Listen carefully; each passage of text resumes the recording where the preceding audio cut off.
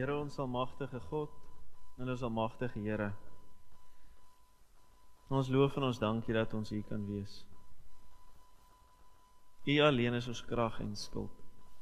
En aan U alleen wy ons nou onsself. Here, dankie vir die voorreg om uit volle bors te kan sing. Om U te kan loof en prys, Here. Uit dankbaarheid vir die genade wat U aan ons skenk. Daagliks. Here, ons wil leer en ons is aan U voete vanoggend. Daarom vra ons, spreek U self tot elkeen van ons. Laat ons U woord hoor, dit verstaan, dit opneem en dit ook so gaan uitleef. Spreek dan nou, want U diensnag en U diensmaagd luister. Amen. Vriende in ons Here Jesus Christus, die teksgedeelte vanoggend kom uit 2 Korintiërs 5. 2 Korintiërs 5 verse 14 tot 20. Maar voor ons daarby gaan kom, wil ek net gou weer aansluit by hoekom ons hierdie doen. Ons het by mekaar gekom en ons het vir mekaar gesê, verlede jaar ons het 'n vraelysie gedoen en ons het bietjie vrae gevra oor wie is ons as gemeente? Hoekom is ons hier? Hoe lank dink mense is hulle nog hier voor? Wat is die doel daarvan om as Suid-Afrikaners in Engeland te wees? Die meeste van ons het al Britse paspoorte, so mens kan seker maar sê Britte ook. Maar hoekom is ons hier? En ons het 'n roeping geformuleer, ons kan sê 'n visie ook geformuleer, 'n roepingsvisie. Wat sê ons is, as SA gemeente, is 'n geestelike tuiste vir wêreldreisigers. En is 'n baie gelaaide sin daarin. En daarom het ons goed gedink om hierdie jaar te spandeer, om saam te ontdek en saam bietjie te sit en gesels en te dink oor wat dit beteken om 'n geestelike tuiste vir wêreldreisigers te wees. En ek dink elkeen van ons kan identifiseer met die feit dat ons 'n geestelike tuiste vir wêreldreisigers is. Ons almal reis, of dit nou vir werk of persoonlik is, het so of dit is terug Suid-Afrika toe of enige ander deel in die wêreld. As ek kyk na mense se Facebook profiles, wat ek nie baie doen nie, maar dan lyk dit of dit lekker gaan, of ons dit goed gaan en ons baie kan reis en die wêreld kan sien, dinge kan ervaar en dinge wat ons aanspreek. Maar ek weet ook van persoonlike ervaring, van gesprekke, dat ons 'n tuiste is vir mekaar. Dat jou vriende en jou kleingroep, die kerk, jou familie in Engeland is. Dis die groep mense wat jou optel wanneer jy swak is. Wat jou hande vashou en jou elmboog ondersteun wanneer jy dit nodig het. En dit is wat 'n tuiste is in wese. En daarom het ons dit goed gedink en het ek het ook goed gedink om vanoggend te begin met die geestelike gedeelte van daardie stelling. Wat beteken dit om 'n geestelike tuiste te wees? Wat beteken daardie geestelike aspek? En die enigste Engelse vertalende woord daarvoor is seker maar spiritual of spirituality. En dit kan nou teruggevat word na die Grieks en Hebreëus ensovoorts. Maar dit kom basies daarop neer dat dit enige iets is, 'n proses van persoonlike transformasie. 'n Proses van persoonlike transformasie. Matters concerning the spirit. Dit wat binne-in aangaan, wat 'n verandering teweegbring. Professor Wyman het die volgende definisie half gegee, maar dit gaan daaroor dat die betekenis van spiritualiteit is dat jy daarna reik om jouself te transformeer, te verander, te vorm in 'n spesifieke beeld.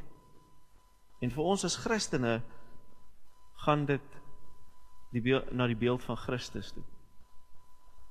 Maar ons weet ook, binne die sekondêre verstaan van spirituality, is daar nie werklik noodwendige spesifieke betekenis nie. Dit kan 'n verskeie goed verwys, maar vir ons vanoggend is dit waarna ons gaan kyk. Hoe ons vorm in die beeld van Christus. En dis waar 2 Korintiërs 5 inkom. 2 Korintiërs 5 verse 14 tot 20. En ek hou dit vir ons voor. Die liefde van Christus dring ons. omdat ons tot die insig gekom het, dat een vir almal gesterwe het, en dit beteken dat almal gesterwe het. En hy het vir almal gesterwe, sodat die wat lewe, nie meer vir hulle self moet lewe nie, maar vir hom, wat vir hulle gesterf het, en uit die dood opgewek is. Ons beoordeel dus van nou af niemand meer volgens menslike maatstaf nie. Al het ons Christus vroeër volgens menslike maatstaf beoordeel. Nou beoordeel ons hom nie meer so nie. En dan ons teksverse verse 17 en 18. Iemand wat aan Christus behoort, is 'n nuwe mens. Die ou is verby, die nuwe het gekom. Dit alles is die werk van God.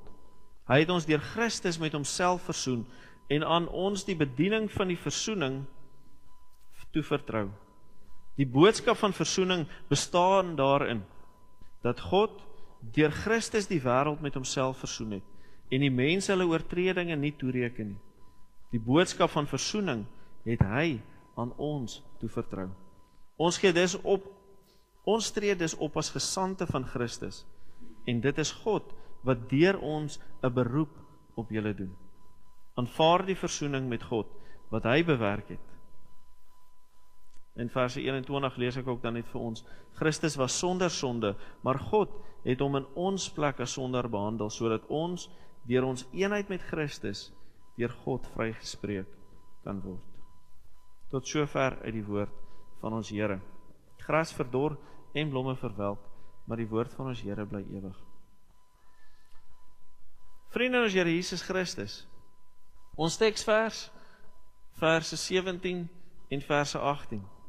Iemand wat aan Christus behoort, is 'n nuwe mens. Die ou is verby, die nuwe het gekom. Dit is alles die werk van God.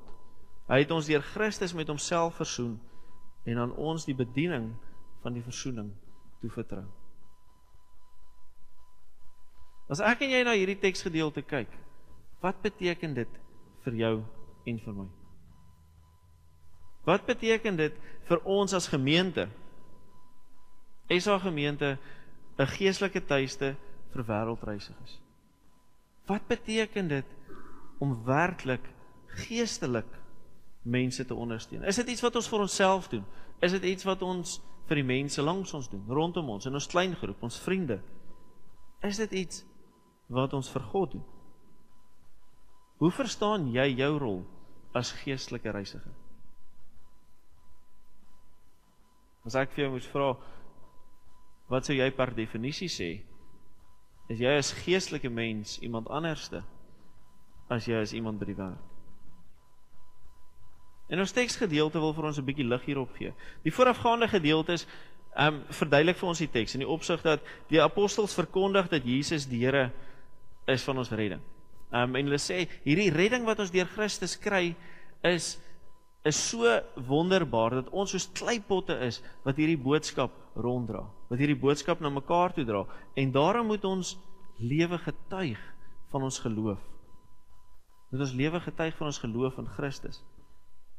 En dis waar ons gedeelte dan inkom, vers 14 tot 17 sê, hierdie redding van Christus, hierdie liefdesgesindheid, wat hy bewerkstellig het, is die grondslag vir dit wat elke gelowige doen. Is die grondslag vir dit wat jy en ek moet beplan om te doen. Jesus het gesterf as verteenwoordiger van God. Hy het opgestaan as oorwinnaar van die Here. Oorwinnaar oor die dood, oorwinnaar vir jou en vir my. En so het hy vernuwing vir jou en my gebring. En dis hoekom vers 17 sê, die oue is verby, die nuwe het gekom. Christus het 'n nuwe beeld gebring, wat vir jou en my betekenis kan hê en moet hê. En vers 18 tot 20 bevestig hierdie, in die sin dat dit gaan oor God se versoeningswerk. God het hierdie bewerkstellig. Hy het Christus gestuur, om vir jou en my hierdie nuwe geleentheid te kom gee. In Christus spreek hy sy vyande, spreek hy ongehoorsame mense, spreek hy sondaars vry, en gee vir hulle 'n nuwe geleentheid om hom te volg. Hy herstel die verhouding. En dit is hoekom Paulus sê, dit is alles die werk van God.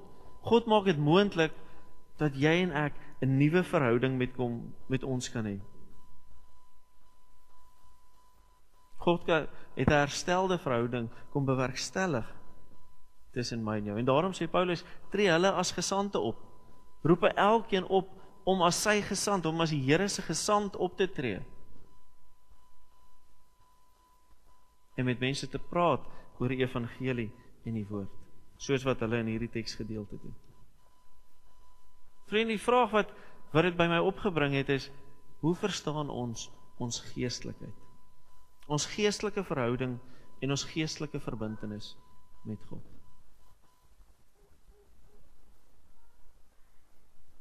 As ek en jy daarna streef om sy kinders te wees, om sy gesande te wees, sy dienaar te wees, sy volgeling, watter impak het dit op jou en my lewe?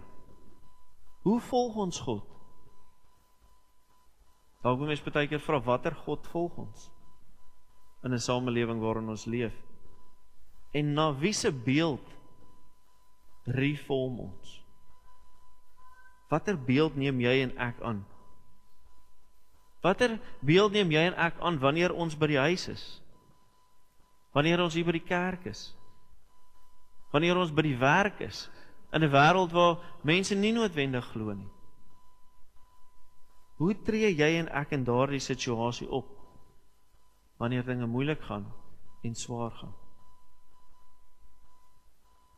En ons gedeelte wil vir ons sê, ons moet optree soos Christus. Jy en ek moet God se liefde, vergifnis, versoening uitleef by die huis, teenoor my man, teenoor my vrou, teenoor my kinders, teenoor my ouers, wat nie noodwendig miskien hier is nie, teenoor my broers en my susters. In moeilike situasies moet ons God se liefde leef, met sekerheid. Moet ek my eie gevoelens, my woede, my ongeduld oorsien, en moet ek die beeld en die vorm van Christus aanneem, en dit toepas op my lewe. Wanneer ek hartseer is, en ongemaklik is, te neergedruk is, moet ons onthou en vashou in die versoening wat God bewerkstellig het deur Jesus vir jou en vir my. Dit moet ons hoop gee in ons tye van swaar. Jy moet krag neem in jou geloof in die Here. En soos Paulus het sê, God het dit bewerkstellig vir elkeen wat dit wil aanvaar. Jy moet reageer op God se oproep om sy gesand te wees. En so ook vir jou en vir my, hier by die gemeente, hier waar ons by die kerk is, moet ons na mekaar uitreik, moet ons mekaar omsien. Ek weet, ons het al baie, ek het met 'n hele klomp mense hieroor gepraat, ons name tags. Hoekom het ons name tags? Want ons ken almal in die kerk. Maar ons ken nie almal in die kerk nie. Ons weet van almal in die kerk, maar ons ken nie almal nie. Dit beteken nie, ons hoef ons emosies op ons mou te dra nie. Maar ons moet mekaar leer ken. Ons moet mekaar verstaan. Ons moet omgee, na mekaar uitreik. Ons moet bereidwillig wees om te deel. Dit wat ek het te deel met ander. Maar as ek ook ondersteuning nodig het, te vra en te vertrou dat die Here my sal help. Nie noodwendig op 'n bonatuurlike manier nie, maar deur die mense rondom my. En ons as Suid-Afrikaners is nie noodwendig goed daarmee nie, want is buite ons comfort zone om ander mense te vertrou, om baie keer te deel. Maar die Here vra vir ons om met hom te deel en om te vertrou dat hy sal voorsien. En dis waarop jy en ek moet hoop. 2 Korintiërs stel vir jou en vir my 'n uitdaging. 'n Uitdaging om nie tevrede te wees met die ou ek nie. Om nie tevrede te wees met die foute wat ek maak in my daaglikse lewe. Om nie tevrede te wees met die feit dat ek nie presies leef soos wat hy wil hê nie. Hy sê hy het ons gered. Hy het ons reeds versoen met hom. En dit is genoeg vir ons. En daarom moet ons nie tevrede wees nie. Daarom moet ons daarna streef om in Jesus se beeld te wees op 'n daaglikse basis. Om daagliks voor hom te kniel. Om daagliks met hom te gesels en met hom te praat en vir hom te vra om ons te sterk in ons daaglikse lewe. 2 Korintiërs stel vir ons 'n uitdaging om daarna te streef om die liefde en die vrede van Jesus deel van ons lewens te maak. Om die sekerheid en die vooruitsigte van God deel van ons toekoms te maak. Deel van ons werk in hierdie wêreld te maak. 2 Korintiërs stel vir ons die uitdaging om volkome in afhanklikheid van God te leef. Om volkome in afhanklikheid van hom te leef. En dis nie maklik nie. Maar wat hy vir ons ook daarby sê, is dat jy en ek 'n gesant is van die Here. Ons is sy verteenwoordiger. 2 Korintiërs sê dat Jesus jou geestelik vorm. Sy liefde dring ons tot 'n nuwe verstaan van die lewe. Tot 'n nuwe insig oor hoe ons met dinge moet omgaan, met mense moet omgaan, met sake moet vertrou en moet leef. Liefde, Jesus se liefde maak die ou en die sondige ek tot nuut en roep my om 'n nuwe mens in God se liefde en genade te wees. Om reform te wees na die beeld van Christus. 2 Korintiërs sê vir ons, God se liefde bepaal die wese van ons geestelike lewe. En wat ek daarmee bedoel is, God se redding in Jesus gee vir jou 'n fondasie om jou lewe op te bou. 'n Sekerheid, 'n vaste fondament, soos ons altyd sing. Om ons lewe op te bou, sodat ons met sekerheid kan gaan leef en verkondig dat hy die Here is. Dat hy die redder is. Ons hoef nie te twyfel nie. Want die ware God, wat waarlik lewe kan gee, het dit reeds vir jou en vir my gegee. En laastens sê 2 Korintiërs vir ons geestelike is anders as die res van die wêreld se. Dit is anders as die res van die wêreld, want jou beeld is gefundeer in Christus. Christus Jesus is die mold, die vorm wat jou lewe vorm. Jy is sy gesant, jy is sy disipel, jy is sy beeld, maar bovenal is jy sy liefde in hierdie wêreld. Net deur jou en my lewe en optrede is Jesus se liefde werklik sigbaar in die wêreld. Vriende, en daarom is dit baie, baie belangrik dat jy en ek moet gaan leef dienooreenkomstig. Jou geloof maak jou geestelike posisie in hierdie wêreld anderste, dit wat jy glo. Jesus se liefde maak jou nuut. Dit gee vir jou 'n ander dimensie. Dit dring jou daartoe. Dit roep jou op om anders te gaan leef. God se daad van versoening in Jesus hervorm jou. Dit is die fondament van ons geestelike lewe. Ons gaan die nagmaal vanoggend gebruik en dis waarvan die nagmaal getuig. Dis 'n teken daarvan dat God in Jesus Christus jou en my die nuwe lewe gegee het. En laastens, kom ons as individue en as gemeente, kom ons gaan leef in sekerheid met totale afhanklikheid van die Here. Kom ons gaan gebruik ons talente en ons gawes om sy naam groot te maak.